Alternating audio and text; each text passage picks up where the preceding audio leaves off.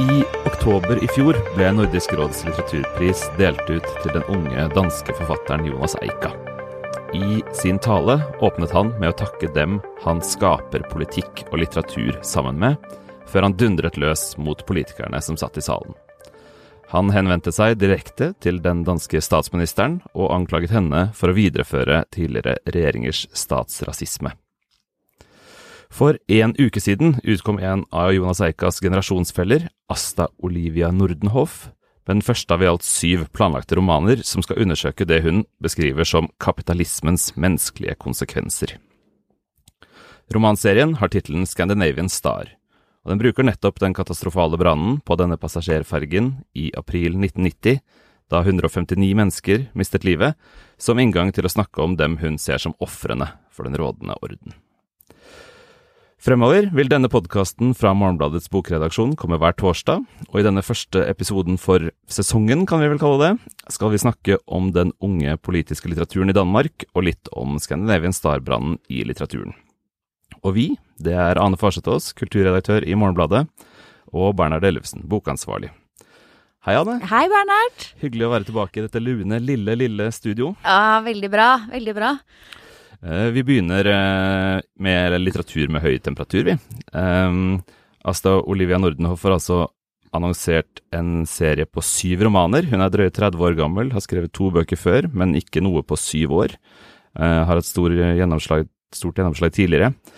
Det danske avisene ser ut til å ha gått helt over bord på denne romanserien. Vår kollega i Avisa Informasjon, Tua Andersen Nexø, han er vilt begeistret. Nordenhof er ikke alene i generasjonen om å sette litteraturen i denne opprørets tjeneste. Jonas Eika er nevnt, Theis Ørntoft er et annet navn, og Over vannet svever eller kjører på motorsykkel, Yahya Hassan. Ja. Hva tenker du om denne generasjonen i dansk samtidslitteratur? Det er en spesiell gruppe forfattere. Det skjer noe der, og det er jo ikke akkurat du sier at danskene har tatt litt av på denne romanen, det er jo ikke akkurat hver uke at vi i Morgenbladet heller anmelder en ny dansk roman på utgivelsesdagen, og setter det som hovedanmeldelse. Det var du som fant fram til denne boka, og nå har jeg lest den på din anbefaling. Du har ikke så verst smak til Bernhard. Det er bra. Det er jo en spesiell roman, altså det er en ganske liten roman, 170 sider. Den handler veldig lite om Scandinavian Star-brannen. Ja, i hvert fall innledningsvis. Etter hvert så blir den jo mye mer hardtslående politisk. Og det er jo virkelig masse likheter mellom Eika og Nordenhof, spesielt i den ekstremt uttalte politiske holdningen. Her er det liksom ikke snakk om å skjule hva man mener. Vi er tilbake på 1970-tallet når det gjelder tydelige forfatterintensjoner. Som du sa, hun er helt klar i intervjuer på at dette handler om å gå kapitalismens menneskelige konsekvenser etter i sømmene. Og Eika sier jo akkurat det samme i alle sine metakommentarer rundt litteraturen. Men det som jeg synes er så det kan jo høres litt sånn bastant ut. Men når jeg begynner på Nordenhofs bok, så er det en helt annen type forfatter som treffer en for meg. Hva slags forfatter? Det er jo et portrett her av 2 mennesker, Maggie og Kurt, og forholdet mellom de 2 da, det synes jeg før den politiske historien kommer og innhenter dem, er utrolig morsomt, rørende og sterkt skildret. Det er litt sånn paradoksalt hvis man leser lanseringsintervjuene og på en måte ser på dette som et prosjekt da. For Nordenhof sier at for å kritisere kapitalismen må man kritisere kjærligheten. Og hun uttaler seg ganske bastant også om deres forhold, dette paret da, hun selv har diktet opp, og om at det ikke finnes noe liksom skjulested for makta i kjærligheten, eller ekteskap, eller forhold, eller hva som helst da. Og mener vel da at det er en sånn maktasymmetri også her da, og det blir jo litt voldelig etter hvert, men det er jo veldig mye som levende begjær for eksempel mellom dem, så jeg synes langt liksom overskrider det her rammene Nordenhof selv har presentert da. Helt enig, og det er der jeg synes romanen har sin styrke. den så morsom, har så mange morsomme observasjoner underveis. Og dette med liksom, de kommer jo begge fra ha litt sånn tøffe økonomiske kår da, og tar valg ut fra det som nødvendig for dem. Akkurat det jo noe som vi har lest mange ganger før, men det nettopp det at Maggie og Kurt underveis får lov til å ha masse interessante tanker og refleksjoner rundt sitt forhold som ikke knyttet til disse tingene her, rundt deres begjær for hverandre og alt sammen, som ikke knyttet til denne politiske rammen. Og det der jeg synes hun virkelig, altså prosaen hennes helt fabelaktig da. Og ja, det den ganske ren og enkel, på en måte. Og at hun kommer jo fra, jeg ville tenkt da, at formen skulle liksom være mer voldsom da. Den gjør, men jeg ganske lite ut av seg. Jeg satt og tenkte på, det jo selvfølgelig, dette jo en bondegård de etter hvert havner på, og hun heter Maggie, så Maggie's Farm dukker opp i bakhodet. Og egentlig liksom countryballadenes fortellinger om kjærlighet og dårlige kår da, materielle kår. Det en sånn folkelighet i formen her, synes jeg, som interessant da, og som man kanskje kan tenke litt i forlengelsen av det politiske prosjektet hennes, altså at det var jo sånn i litteraturen på 70-tallet i hele Skandinavia, at man valgte bort de eksperimentelle formene for en liksom renere sosial realisme egentlig da. Det jo ikke det men det et drag av det her, synes jeg. Liksom, det et melodrama hun har skrevet da. Ja, et melodrama, men med så mye humor og eleganse da, at jeg synes det langt overskrider egentlig den countryballaden. For meg så det den skildringen da dit. Det bare fordi du ikke liker country godt nok det. For meg så den romanskildringen av dette paret en helt høylitterær skildring av stor kvalitet da. Men det som så rart og spesielt med denne romanen, det jo at det kommer et slags brudd etter en tredjedels godt løp, der det som tilsynelatende forfatteren plutselig bryter inn og sier jeg hadde ikke noe forhold til Scandinavian Star, jeg var bare 2 år da denne ulykken skjedde i 1990. Nærliggende å tenke at det faktisk forfatteren selv som bryter inn her, hun født i 1988, og da kommer det et langt analytisk og fortellende parti om hvordan denne forfatterfortelleren oppdager Scandinavian Star-ulykken og alle diskusjonene om hva som skjedde der, og om dette var en forsikringssvindel som gikk ut over 159 mennesker som døde i brannen. Og der det jo plutselig det helt det motsatte av denne mer nyanserte, morsomme, lekne skildringen. En knallhard pamflett om hvordan grådighet da skal ha ført til Den jo ganske enkel, den pamfletten, eller kronikken, eller hva man skal kalle det, som i midten der. Samtidig så det jo den står jo i en roman, og en roman som kanskje tar en mer sånn forutsigbart dyster vending mot slutten da, når disse sporene litt skal flettes sammen. Men det som liksom fascinerende her, vi vet at vi leser den første av 7 bøker. Vi skjønner jo på en måte hva hun kommer til å gjøre her, altså at hva skal jeg si, flammene fra brannen ikke synlige, men liksom ulmer bak horisonten og lyser opp himmelen da. At det gjenskinnet av ilden at hun skal fortelle. Og det synes jeg gjør hele grepet mye mer intenst da. For analysen jo direkte banal. Den kan godt være sann altså, men dette jo liksom et stort emne i den dansk-norske samfunnsdebatten, Scandinavian Star-brannens årsaker. Og hun går jo ikke inn i historien for den diskusjonen, eller på noen måte. Det blir et eksempel. Det blir et eksempel, og tenk på hvor mye den brannen egentlig har vært skildret. Den jo nå som det true crime overalt, og podcaster og TV-serier og disse tingene, og bøker, så den jo oppe til diskusjon hele tiden.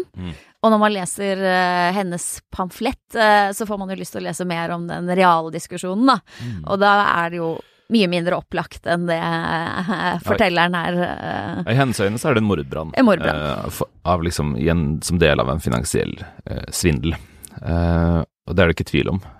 Men det interessant for meg hvor lite, altså den erklærte forbindelsen at Kurt Han har en lengsel etter å gjøre seg selv økonomisk uavhengig, og jobber seg opp som sjåfør til å kjøpe noen egne busser og blir på en måte vognmann da. Og det også navnet på et av de selskapene som eide Scandinavian Star. Han kjøper seg opp med de få pengene han klarer å spare opp, da kjøper han seg opp i denne rare eierkonstruksjonen bak, og selvfølgelig taper alle pengene. Men mer enn det det liksom ikke å hente her, og det skjer jo egentlig etter at hele dramaet mellom Kurt og Maggie ferdig utspilt. Det ferdig utspilt. Livet deres utspiller seg jo før denne Scandinavian Star i all hovedsak. Hvis vi skal ta det alvorlig at dette handler om de menneskelige konsekvensene av kapitalismen, og kapitalismen da i dette tilfellet brannen, så kan vi jo si at det ikke så veldig sterk sammenheng. Det som sammenhengen, som underkommer der til slutt, det jo dette med at alle implisert. Sånn at selv om disse tilhører arbeiderklassen som kunne vært ofrene, som kunne vært på ferja, så det faktum at han også blir shanghaiet til å sette pengene sine i et av de selskapene som eier Scandinavian Star, og at det veien til frihet i kapitalismen å bli din egen investor. Så det jo dette her med at vi alle sammen vevd inn i det også på maktas side da. Men igjen, det en ganske sånn brutal knyttneveaktig påstand. Som lever litt sånn på overflaten av resten av romanen. Ja, som leser så det liksom ikke den typen analyse som egentlig interesserer meg vanligvis, altså. Jeg lar meg ikke overbevise om at jeg har noe særlig omveltende potensial da, og bare peke på en urettferdighet alle egentlig vet at finnes. Det må liksom være spørsmålene man makter å stille da. Men her det den sammenstillingen da, mellom de to nivåene, som jeg tenker likevel får til det da. Ikke kronikken i midten, og ikke Jonas Eikas tale, selv om den var jo lysende god og helt fantastisk å se på. Men det må jo skje på helt andre måter i litteraturen, tenker jeg. Vi har i norsk litteratur spiller jo Scandinavian Star en rolle selvfølgelig i sakprosaen. Det kommer stadig nye reforhandlinger av den historien. Men det spiller jo også en rolle i et av de sterkeste samtidsforfatterskapene vi har. Og det som mange vet jo Per Petterssons, hvor hans alter ego, Arvid Jansen, som det nå vel har kommet 6 romaner om, deler Petterssons traumatiske Scandinavian Star-historie langt på vei. Forfatteren mistet selv foreldrene, en bror og en niese i brannen. Arvid Jansen har mistet også store deler av familien sin da. Og den første av romanene vel, som liksom angriper brannen direkte, det I kjølvannet fra 2000. En helt mestlig og ganske liten roman. Ja, jeg synes det et høydepunkt i Petterssons forfatterskap. Den handler om de eksistensielle konsekvensene av brannen. Der ordet mordbrann eller forsikringssvindel kan jeg ikke huske at opptrer i det hele tatt. Det handler om, vi 6 år etter brannen, 1996 da. Arvid og broren har begge knekt sammen på hver sin måte. Egentlig av sorgen, en sånn forsinket sorgreaksjon som kjører begge ned i grøfta da. Samtidig som Pettersson skriver ganske direkte om hvordan det å være hos politiet, se videoopptak fra inne i fergen, etterspillet, hva VG skriver, og så videre. Hva tenker du om i kjølvannet sammenlignet med denne romanen, og ikke minst om Petterssons roman egentlig politisk? For Arvid Jansen jo en gammel emmeler. Han jo det. Han har mye av den samme politikken og materialismen som Eika og Nordenhof og så videre. Men det jo likevel, kanskje forskjellen mer påtakelig, jeg vet ikke. Hva tenker du? Ja, jeg tenker jo også det, fordi at før jeg hadde lest I kjølvannet, så tenkte jeg at det handlet veldig sånn direkte om Scandinavian Star. Jeg trodde nok at det I mye større grad var en roman om Scandinavian Star. Men når jeg faktisk leser den, så tenker jeg jo mer at det en roman om en mann. Og om hans relasjoner, hans foreldre, hans bror, hans ekteskap, hans døtre og så videre. Det ikke den Scandinavian Star-ulykken som egentlig sitter igjen hos meg da. Jeg klarer ikke å se den som så veldig politisk, men kanskje du leser den annerledes? Ja, jeg leser den faktisk litt annerledes nå, etter Nordenhofs roman, for jeg synes det også løfter frem noen sider av Petterssons fortelling da, som kanskje ikke var så lett å få øye på ved første lesning. For det utvilsomt brannen da, som sender Arvid og broren ut i mørket. Så dette de menneskelige konsekvensene av kapitalismen. Det hadde ikke gått så galt uten. Det et helt ekstremt traume de har vært igjennom. Men kapitalismen, det jo ikke årsakene til brannen utforskes jo ikke overhodet. Nei, men det jo ofte litteraturens sterkeste side da, at den lar liksom researchen eller de mest banale påstandene ligge som premisser, som ikke trenger å stå i slagordform over romanen som sådan liksom, men at det ligger der da, som et mørke. Arvid Hansen jo sint, men det bare ikke så lett å finne ut hva han sint på. Men han slår jo de som dukker opp. Han slår de som dukker opp, ja. Men det ikke adressert noe sted. Og det som jeg synes interessant da med Nordenhofs romanform, det jo nettopp at hun og Eika og denne generasjonen her, de ønsker faktisk å gjenopplive den der hardtslående litteraturen, og at hun klarer å kombinere det, selv om jeg synes at de partiene om kapitalismen mye mer banale og berører meg mye mindre, så synes jeg det forsøket på den sammenstillingen, at det en sånn skurring estetisk sett, og en utvikling av romanformen som spennende i seg selv, at de ønsker å kombinere denne veldig nyanserte personskildringen med et så ekstremt tydelig politisk ståsted. Og det jo morsomt argumentet fra de yngre forfatterne som skriver på den måten. Du har litt av det samme med Edouard Louis i Frankrike, som veldig tydelig utenfor romanene, og som veldig sånn, jo, men vi kan ikke, det der må være så nyansert, det en sånn borgerlig ideologi. Hvis sannheten så brutal, så må litteraturen også være hardtslående, brutal, og si det som det de to sensibilitetene, de liksom begge to finnes samtidig i Nordenhofs verk, og det det jeg synes gjør dem til spennende verk da.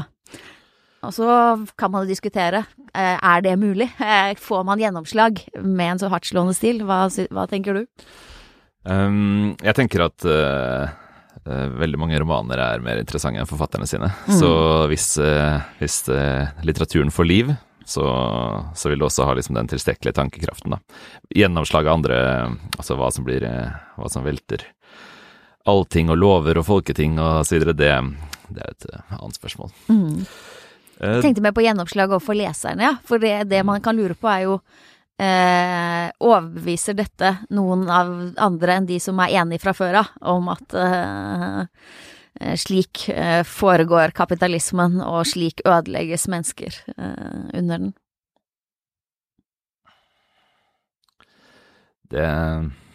Det tror jeg jo det kan gjøre da.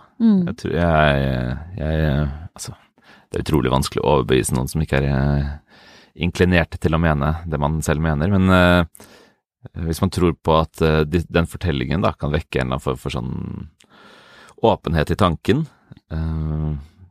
man kan ikke overbevise om innholdet i den kronikken i midten, for eksempel at det var den og den som satte fyrstikken til et eller annet, men at man kan liksom overbevise på den måten at man planter nye og bedre spørsmål da. Det tror jeg på. Det noe spennende med at hun prøver å åpne vidt, sånn at du skal være åpen og mottagelig emosjonelt i den fortellingen om de to, for så sette knyttneven inn i det åpne rommet da. Jeg usikker på om den strategien funker, men det i hvert fall spennende å se det forsøkt. Og det det spørsmålstegnet vi avslutter på. Denne podcasten sendes ut hver torsdag fremover. Hvis du som hører på har synspunkter eller reaksjoner, så kan du sende meg en mail. Jeg kan nås på be@morgenbladet.no. Og så håper vi selvfølgelig at du vil abonnere på avisa. Det jo forutsetningen for alt vi gjør. Det kan du gjøre på morgenbladet.no. Takk for praten, Anne. Vi ses neste uke. Takk for praten, Berne. Vi ses.